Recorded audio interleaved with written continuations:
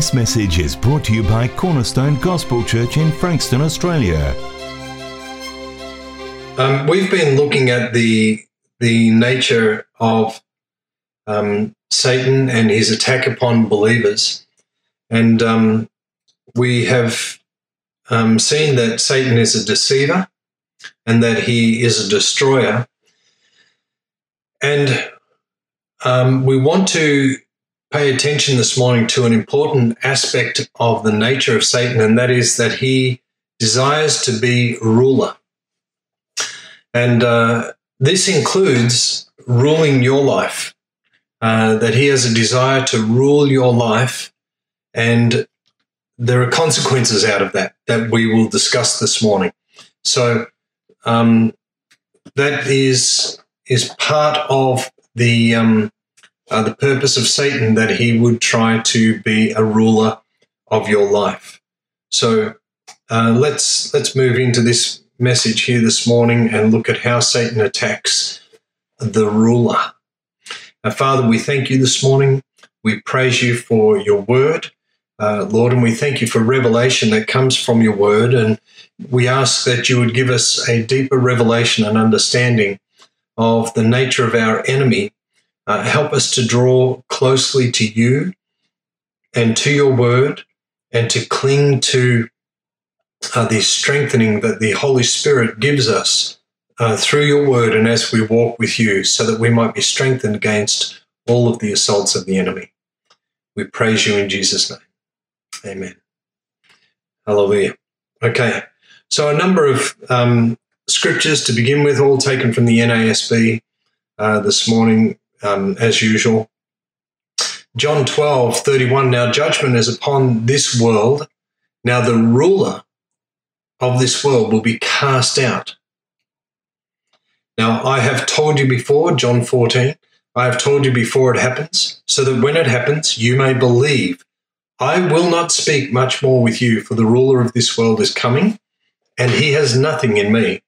But so that the world may know that I love the Father, I do exactly as the Father commanded me. Get up, let us go from here. 1 Timothy 3, verse 6 and 7. You can read the preceding verses, some instructions about how to appoint people into ministry and not a new convert, so that he will not become conceited and fall into the condemnation incurred by the devil. And he must have a good reputation with those outside the church, so that he will not fall into the reproach and the snare of the devil.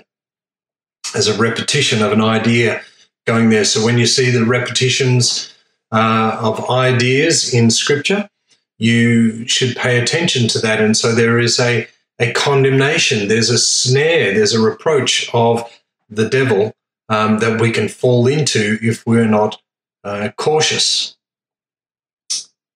Proverbs 16, verse 18, pride goes before destruction, and a haughty spirit before stumbling or before a fall. 1 John 5:19, we know that we are of God, and that the whole world lies in the power of the evil one. Now, have you ever thought, I wonder if you've ever considered what might be David's greatest sin? Because I think when you ask people that question, usually immediately people will go to the sin of committing adultery with Bathsheba and then having her husband killed in battle. And though this was terrible, there's no doubt this was a terrible sin, and it's recorded in Scripture for us to know and understand more about the nature of God and the nature of humans, what we're like. But there was another sin in David's life that had much more severe and greater consequences than this one. David's adultery led to the death of a few people, Uriah, the baby, and then there is Amnon and Absalom later on. But because of David's other sin, 70,000 people died as a consequence of David's other sin. So when David confessed his sin of adultery with Bathsheba, he said, I have sinned, which is good. That's how repentance should be marked. It should be marked with that contrition of heart that identifies my personal sin.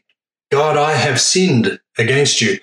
But when he confessed to this other sin, he said, I have sinned greatly.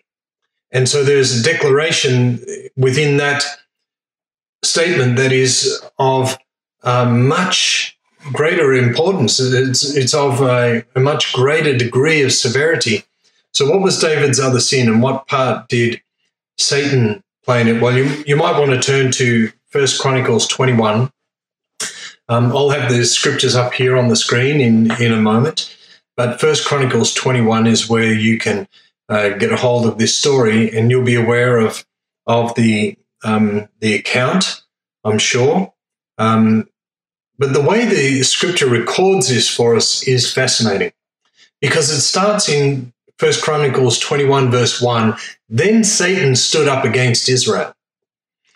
Now, this is important because this is part of this assault of the enemy against the people of God, and that the enemy is constantly seeking ways in which he can move against the people of God so that he can coerce them, manipulate them into deploying his will in the world. So, reading this text, and I've broken down some of the verses, but you go back over and read the whole chapter. Then Satan stood up against Israel and moved David to number Israel. This is a census, but there were very strict requirements about a census being conducted in the nation of Israel. So David said to Joab and to the princes of the world, of the people, go number Israel from Beersheba even to Dan, and bring me word that I may know their number. Joab said, may the Lord add to his people 100 times as many as they are, but my lord the king, are they not all my lord's servants? Why does my lord seek this thing? Why should he be a cause of guilt to Israel? So Joab, who is not particularly a spiritual person, he recognizes that there's something wrong in this, and that the motivation, David's will in this is not according to God's will. And he recognizes immediately that there is going to be a guilt upon Israel because of this action. If you skip down to verse 7, it says, God was displeased with this thing, so he struck Israel. David said to God, I have sinned greatly in that I have done this thing, but now please take away the iniquity of your servant, for I have done very foolishly. And you can see the substance, the strength of David's confession there, that I have sinned greatly in doing this thing. Take away the iniquity of your servant because I've done foolishly. They're powerful words. 21, verse 14. So the Lord sent a pestilence on Israel. 70,000 men of Israel fell. And God sent an angel to Jerusalem to destroy it. But as he was about to destroy it, the Lord saw and was sorry over the calamity and said to the destroying angel, it is enough. Now relax your hand. And the angel of the Lord was standing by the threshing floor of Ornan, the Jebusite. Then David lifted up his eyes and saw the angel of the Lord standing between earth and heaven with his drawn sword in his hand, stretched out over Jerusalem. Then David and the elders, covered with sackcloth, fell on their faces. Now this is a phrase of mourning and grieving there, because they're grieving over the destruction that's come. And in David's case, this is a destruction that has come by his will, and as a result of his will to number the people. And we'll get into that as to why later on. But he enacted his servant to go and commit to this task, and it brought the anger of God. Verse 17. David said to God, this is, remember, he's mourning now, he's grieving. Is it not I who commanded to count the people Indeed, I am the one who has sinned and done very wickedly. But these sheep, what have they done? O Lord my God, please let your hand be stayed. Let your hand be against me and my father's household, but not against your people, that they should be plagued. Then the angel of the Lord commanded Gad to say to David that David should go up and build an altar to the Lord on the threshing floor of Ornan the Jebusite. So David went up at the word which he spoke in the name of the Lord. It's a powerful story. It presents a lot of things to us. It presents the manipulation of the enemy, that he seeks to manipulate the people of God. It presents the heart of David that filled with pride. He wanted to know the extent of his kingdom for his own namesake. And this was not in accordance with how God would command that the people be numbered, according to how the pattern was laid out with Moses. A bit more on that later on. But it also presents to us a truly repentant heart and a prayer of intercession, pleading with God not to take out this vengeance on the people. And that then shows us the extent to which a willful sin can have powerful impact in the world around us. And that's a very important point for us to understand, that you and I can commit to a sin that has a far-ranging effect upon those around us, and not just ourselves individually, but our families. It can extend out into our churches, and even beyond, depending on the sphere of influence that we may have socially. So we are talking about the enemy as the ruler. So that's up there in the top left of your screen. So to understand this, we'll look at 2 points this morning. And the first one is that when Satan, he seeks to be the ruler of your life. So when we talk about your life, we're talking about, and I've talked about it many times, this heart-mind connection. We often talk about the heart, to love someone. My heart was thrilled or enamored or whatever it might be. And we describe these experiences in life as being something just of an emotional nature apart from the mind. And then we think about the mind, and this comes down through the Hellenistic schools of learning. We think about the mind as separate from the heart, and we just think that the mind is the place of intellectual reasoning. But biblically, that's not correct. It's not even correct anyway, it's biblically or not. The idea that somehow the heart is this seat of emotional experience is just a fallacy. Our emotions are born in this place of reasoning, and our emotions can be out of balance for sure. And there are many reasons for that. And part of the reason is that when we get certain experiences in life, when they're positive experiences, we reinforce those experiences by committing to doing things again that will give us that emotional feeling. And when we have a negative experience, we try and avoid that so that we don't have that negative experience pushing back on our lives. And so we kind of try to insulate our emotions from the negative and reinforce what we think to be the positive. And the problem with this is that you and I are not naturally balanced creatures. We then become emotionally imbalanced because we're not dealing with the whole range of emotions that we should and processing them properly. And this is one of the problems with drug addiction. And it's something that Susanna and I learned a bit about, not through our personal experience so much, but in dealing with others who have been drug addicted, that the emotional pain of experiences in their life is simply trying to be inoculated through drug addiction, that people are addicted to drugs to try and eliminate the feelings associated with the emotional pain that they've been bearing. But this idea of the mind and the heart is incorrect. The mind and the heart are interconnected. The seat of intellectual reasoning and emotional reasoning are very strongly connected together. And in fact, without a balanced emotional response, we don't intellectually reason things properly. And without a reasoned intellectual process, our emotions will run away with things and we'll make incorrect decisions on that front as well. So all of that's a little bit of an aside to the message, but it kind of puts some of the stuff concerning the will into focus. So Satan's target in seeking to be the ruler of your life is that he desires to, or he targets your will.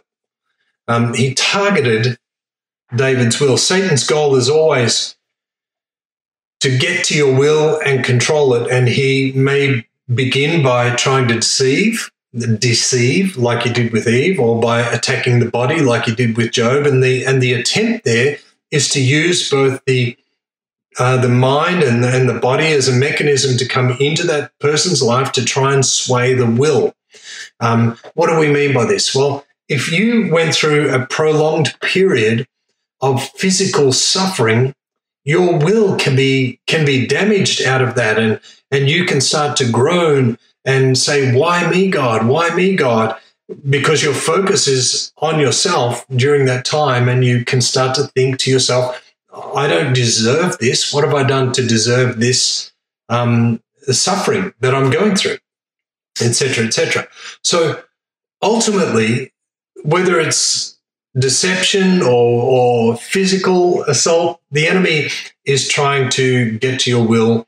And in David's case, he didn't so much focus on the mind and the body. He went directly to his will, and he did this through pride. David's mind was not so much deceived. He wasn't physically suffering. In fact, he had come off the back of a number of noble victories. And so it wasn't so much a case of deception or suffering that led to this. But we must never underestimate the importance of the will. You and I must never underestimate this. I think too many believers live in either intellectualism or emotionalism. So they're in one extreme on one hand, or in the other extreme on the other hand, living in either of those two states, intellectualism versus emotionalism. And the first type, the intellectuals, they're always trying to satisfy the mind about any changes to life. They're always trying to approach things on a cerebral kind of way. They'll discuss the Bible and argue it to the minutest degree.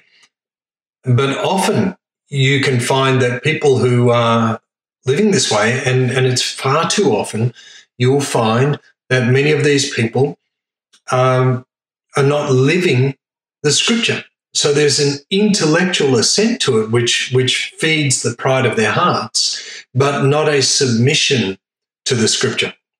And so the second type, the emotional ones, they're all charged up on feelings. They go to meetings, and the meeting is centered around feelings. The preaching is centered around feelings. And unless they're on some kind of emotional high, they think that God has somehow forsaken them or rejected them in some way. So God wants the entirety of the inner man to be devoted to him.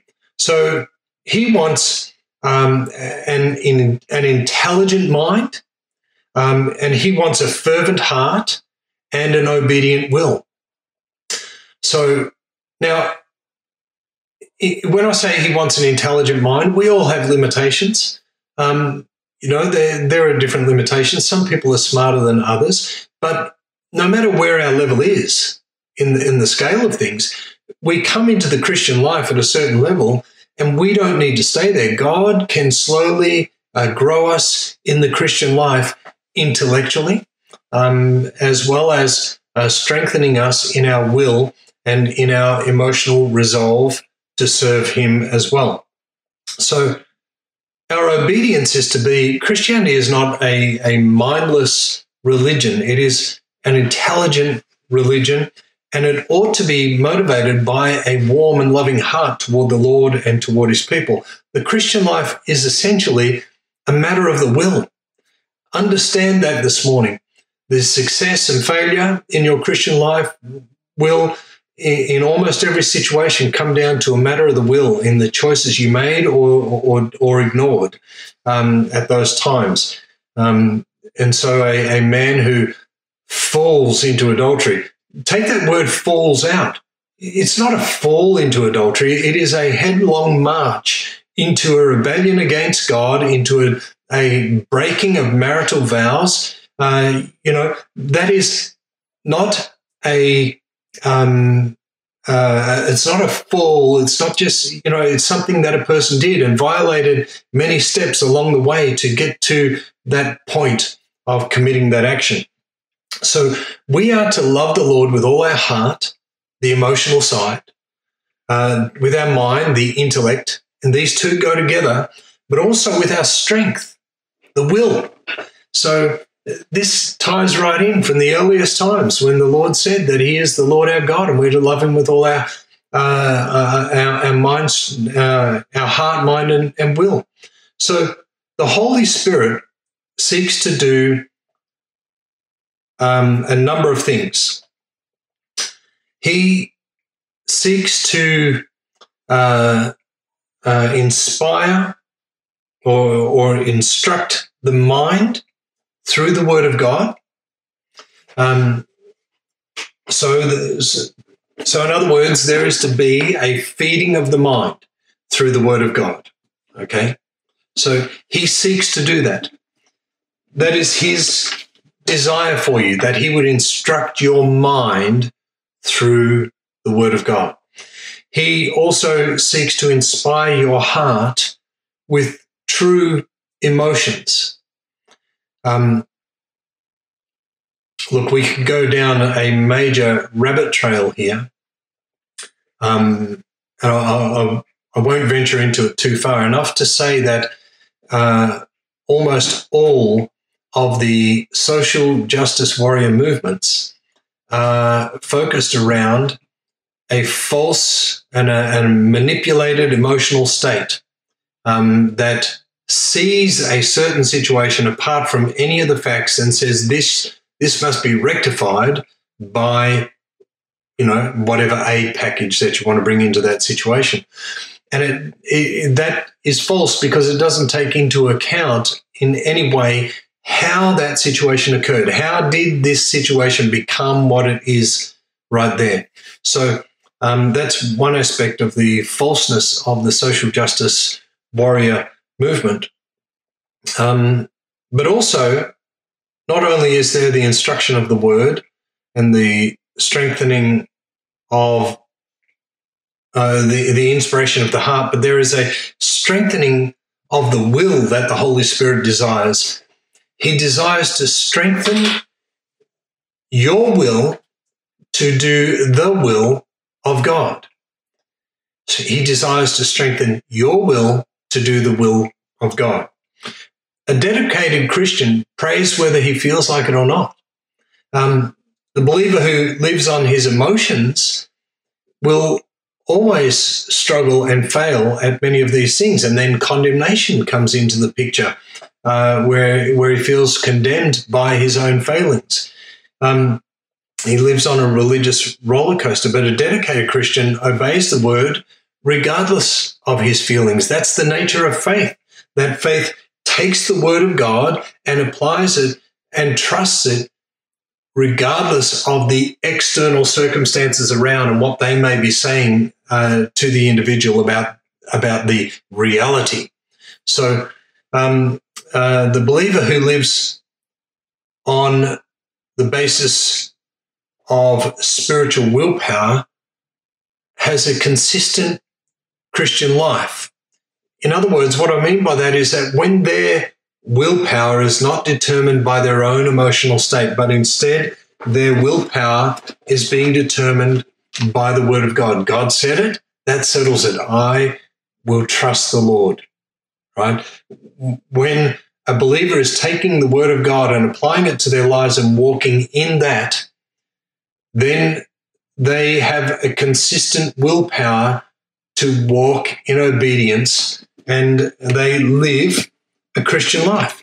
A steady Christian life is not affected by changing circumstances. And I think the whole issue of these lockdowns, and regardless of whether this is a globalist agenda or any such thing, one thing is for sure, that out of this whole situation of locking down people's lives in Western countries, the Christian church is being tried, and they're getting a little taste of what it's like to be in a persecuted nation, maybe in China or Vietnam or some other country where under persecution you're forbidden from attending church services, and have to rely on the small fellowship with only family or friends, or maybe even just with yourself, to read the word of God and pray and rely on God to strengthen you in that. That takes a strength of will that is instructed in the mind through the word of God, inspired in the heart with true emotions, and strengthened in the will to do the will of God. This is what the Holy Spirit is seeking to do in your lives. So Satan targets your will, and this is because your will is important in determining your character. Just think about for a moment if you've ever started something and not finished it. Now, I'm not going to sit on that for a long time, but that is an indication of either a weak will or poor forward planning, one or the other. Usually it's one of those two, that the poor forward planning, you didn't see that you weren't going to be able to complete this task, or the weakness of will was such that you didn't complete the task simply because you gave up. Decisions shape character. And so when you give up, that's a decision. Decisions chart the directions of your life. So when you see it through, that is a decision. This is where most marriages fail. A couple proceed for a long time in a certain direction, in a right direction, and then the flame is flickering and dwindling, the flame of this emotional love that they felt, and so decisions start getting made, and they're not always good ones. So, we have to be careful, because one of the tendencies of human nature is that we will blame circumstances, blame our feelings, or blame people, and this is just an excuse. So, when a guy is asked, why did you leave your wife? We just didn't feel in love anymore. Why did you, why did you do whatever it was? I'm just going to keep saying the same thing. Leave your wife. Well, circumstances had changed. Why did you react that way? Well, this person aggravated me, and so I exploded. Decisions will determine your character. And so we have to be really careful about the kind of decisions that we make and how we follow them through. Because if we want to just blame our circumstances, our feelings, or this is my problem with this, the main problem with our whole issue within the nation of stuff like the Black Lives Matter and things like that, is that we have people living in our country who are saying that, my life is a failure because a white man invaded my homeland 200 years ago. Now, once again, we're down a bit of a rabbit trail, but it's a good example of this kind of thing, because I didn't ask to be born here. I'm the 5th generation born in Australia, And I'm here not by any choice of my own. I have no other home country. I'm not English. I'm not Scottish. I'm not Irish. They may be my ancestors 5 generations ago. But I'm here in Australia by no will of my own, so I am Australian.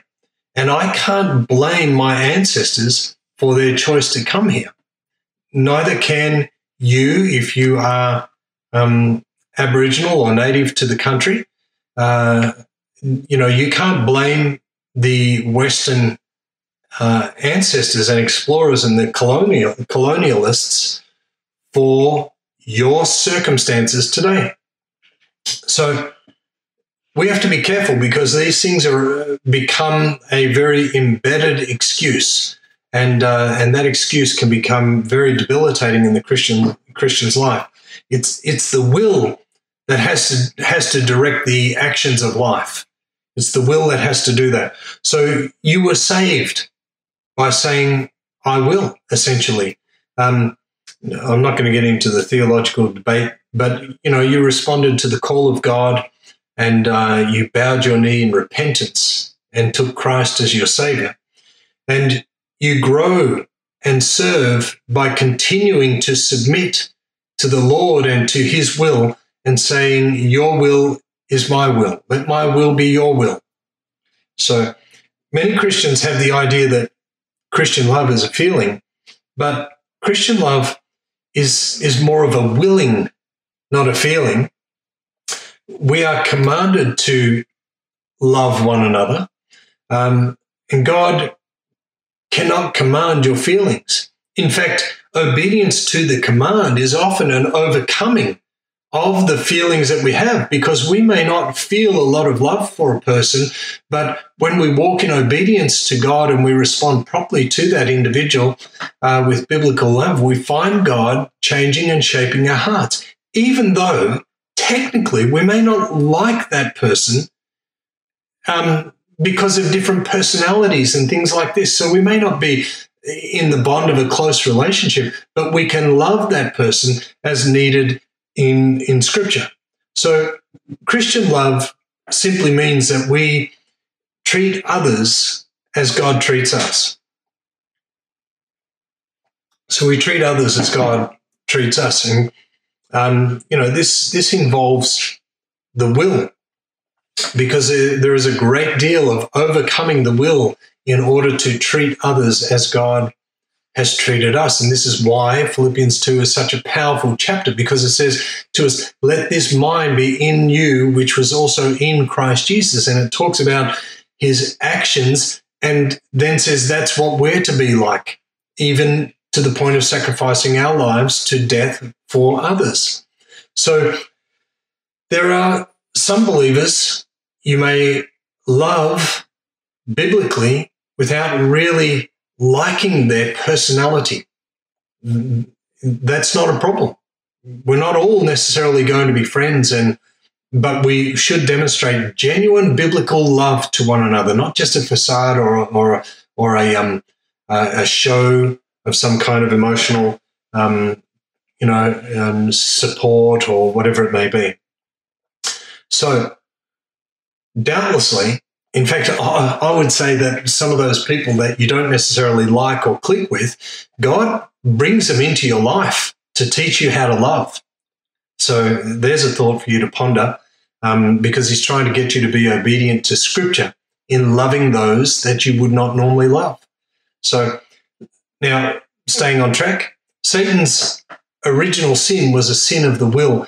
5 times in Isaiah it records that he said, I will. I will, I will. And so he seeks to duplicate in us the sin of his life. He wants us to exercise our will against the Lord.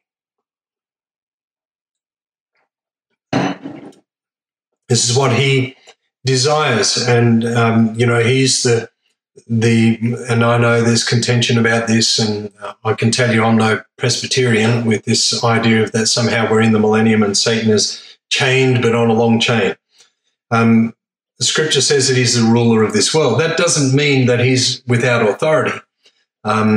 he has authority. God is his authority, but there is even though he's been defeated, he has influence in this domain.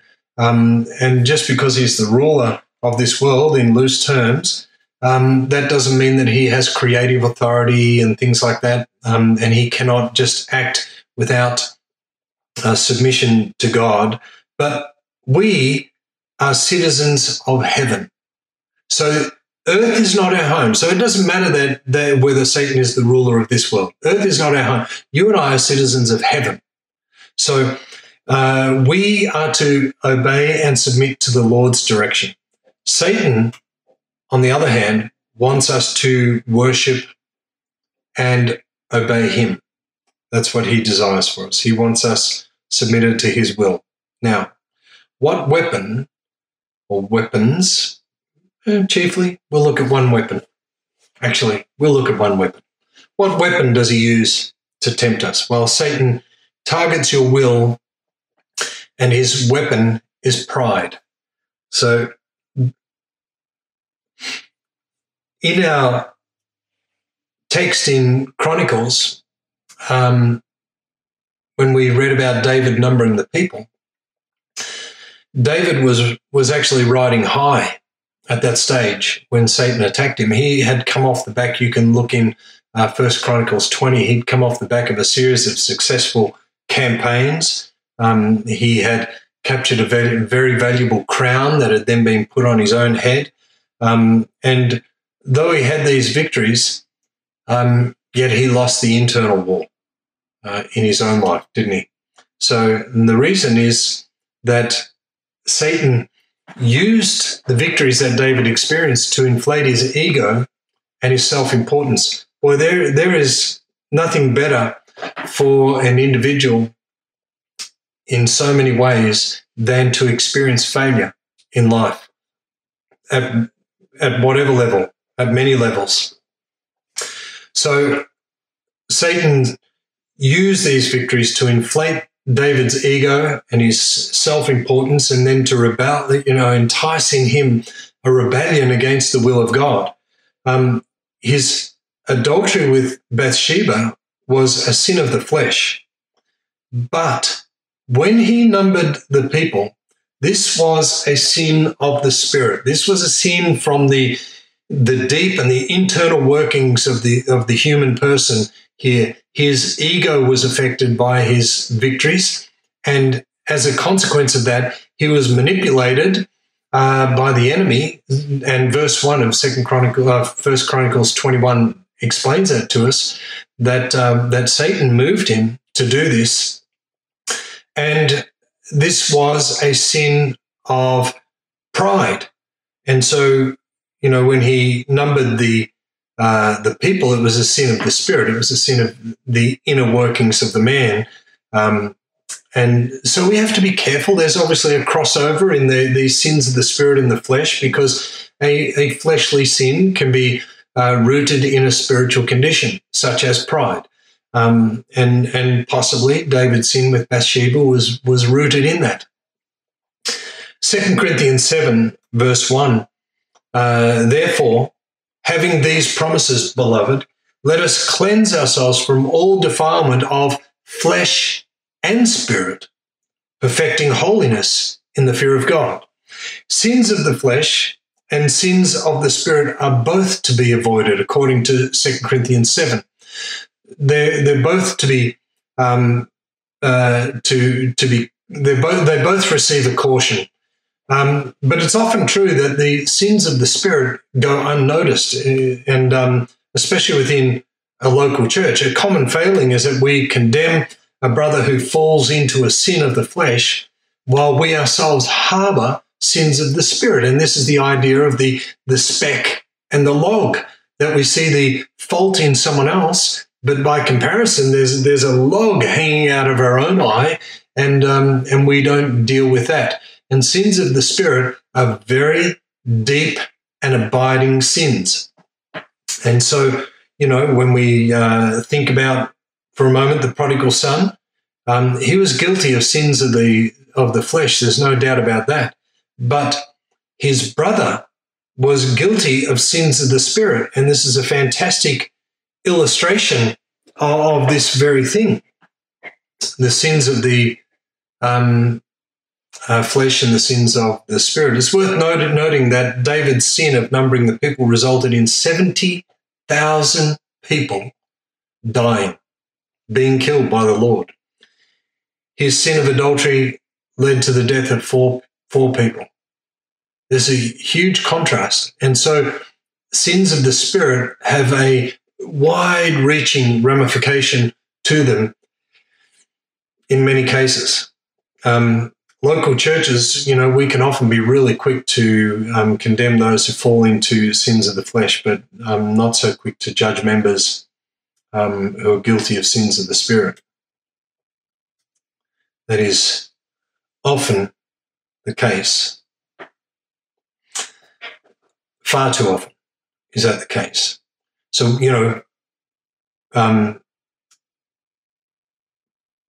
what kind of things could we overlook?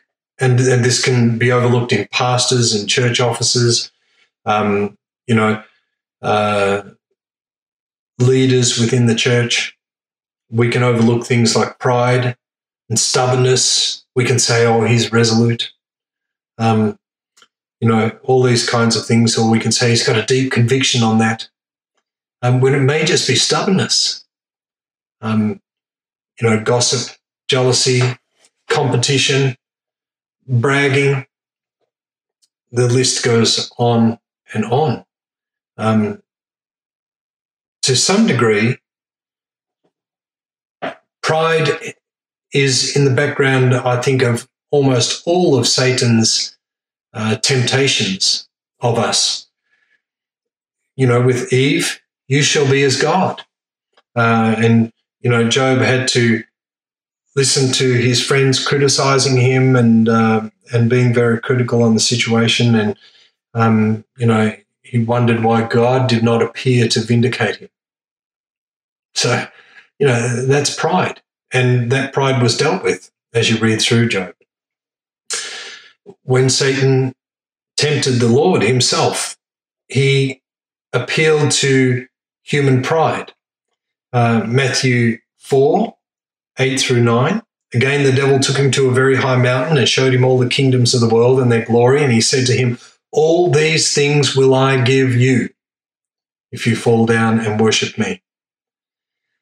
This is one of the dangers of great success. And I'll read the other texts in a moment because they have each got corresponding thoughts associated with them. But pride glorifies the individual while robbing glory from God. And that's really important for us to understand, that pride glorifies me and robs glory from God. So a good question for us in life is, does God receive the glory he deserves out of this? 1 Peter chapter 5, verses 5 and 6 says, God is opposed to the proud, but gives grace to the humble. Humble yourselves, therefore, under the mighty hand of God, that he may exalt you at the proper time. So what was so wrong with David numbering the people? Because it had been done by Moses. An annual census had been done. But when it was done under Moses, it was done as a reminder that they had been purchased by God, and it was a requirement that every male of 20 years of age or more was to give a shekel, or a half shekel, I think it was, for ransom money. And that was a reminder to them that God had brought them out of the land of Egypt and that he had redeemed them. And there was a warning that was associated with this, that there may be no plague among them when you number them. So the purpose of this numbering that Moses did was that God would be glorified through that. When David numbered the people, he did it for his own glory. And interestingly, there's no record of the redemption money that was to be paid during that time. So it was the king's word. The king wanted the people numbered, not God. He didn't want the people numbered. In fact, it may be that God was resisting David numbering those people so that David would walk by faith instead and just trust God that the nation was in his control, not in David's control. And so, it was pride that motivated David's actions and not the glory of God. This explains why Paul, we've talked about this recently, but it explains why Paul admonished Timothy not to put new Christians into places of spiritual leadership. 1 Timothy 3, verse 6, and not a new convert. So this is on the appointing of leaders, and not a new convert, lest he become conceited and fall into the condemnation incurred by the devil.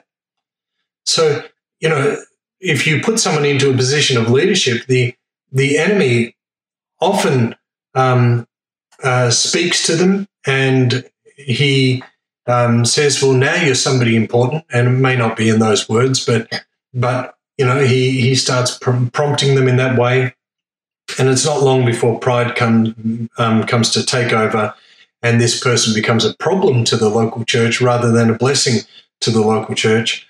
And John had this problem. You see 3 John verse 9 listed there as well. I wrote something to the church, but Diotrephes, who loves to be first among them, does not accept what we say. Imagine refusing to accept the words of an apostle. And so Diotrephes, he thought that he knew better than John, the beloved. So this is really important for us to understand this. And then there's also 1 Timothy 6, 3 through 5. If anyone advocates a different doctrine and does not agree with sound words, those of our Lord Jesus Christ, and with the doctrine conforming to godliness, he is conceited and understands nothing. But he has a morbid interest in controversial questions and disputes about words, out of which arise envy, strife, abusive language, evil suspicions, and constant friction between men of depraved mind and deprived of the truth. So Satan is desiring to work within the local church. And one of his chief methods of working within the local church is the mechanism of pride. Get a pastor proud of his preaching skills. I can become proud of my IT skills in not missing to unclick the mute button. Get a Sunday school teacher proud of their development of the class's growth, or a believer proud of his skills in relaying the gospel to people.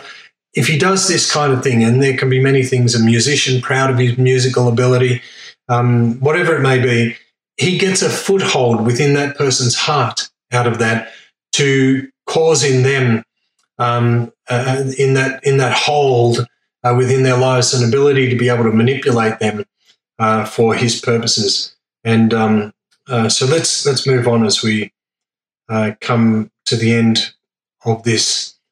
King David brought death and sorrow to Israel simply because he was proud. So in Satan seeking to be the ruler of your life, he targets your will. He wants you to become weak-willed and surrender. To become weak-willed, he'll starve you from the word of God and cause your heart and the emotions to be jaded toward God, maybe becoming enamored with yourself, so that pride is then manifest, because this is his target is your will, and his weapon is to induce pride in you in some way that would cause you to resist the will of God and put in place your will. This is what the enemy wants. And so we will look at this further next week. He targets your will, and his weapon is pride. Praise God. So these are powerful thoughts for us to consider this morning. Very, very powerful thoughts for us to consider here this morning. And, these kinds of things, they're fairly basic instructions, I know. But it's good for us to be reminded. If somebody of the stature of King David can be prone to these failings, you and I can be also. And that's really important for us to remember, that you and I can be prone to the same failings that David was prone to. So, praise God. Thank you for listening to this message. You're welcome to duplicate this message in its entirety for non-profit purposes. For more information and resources, visit cgc.org.au.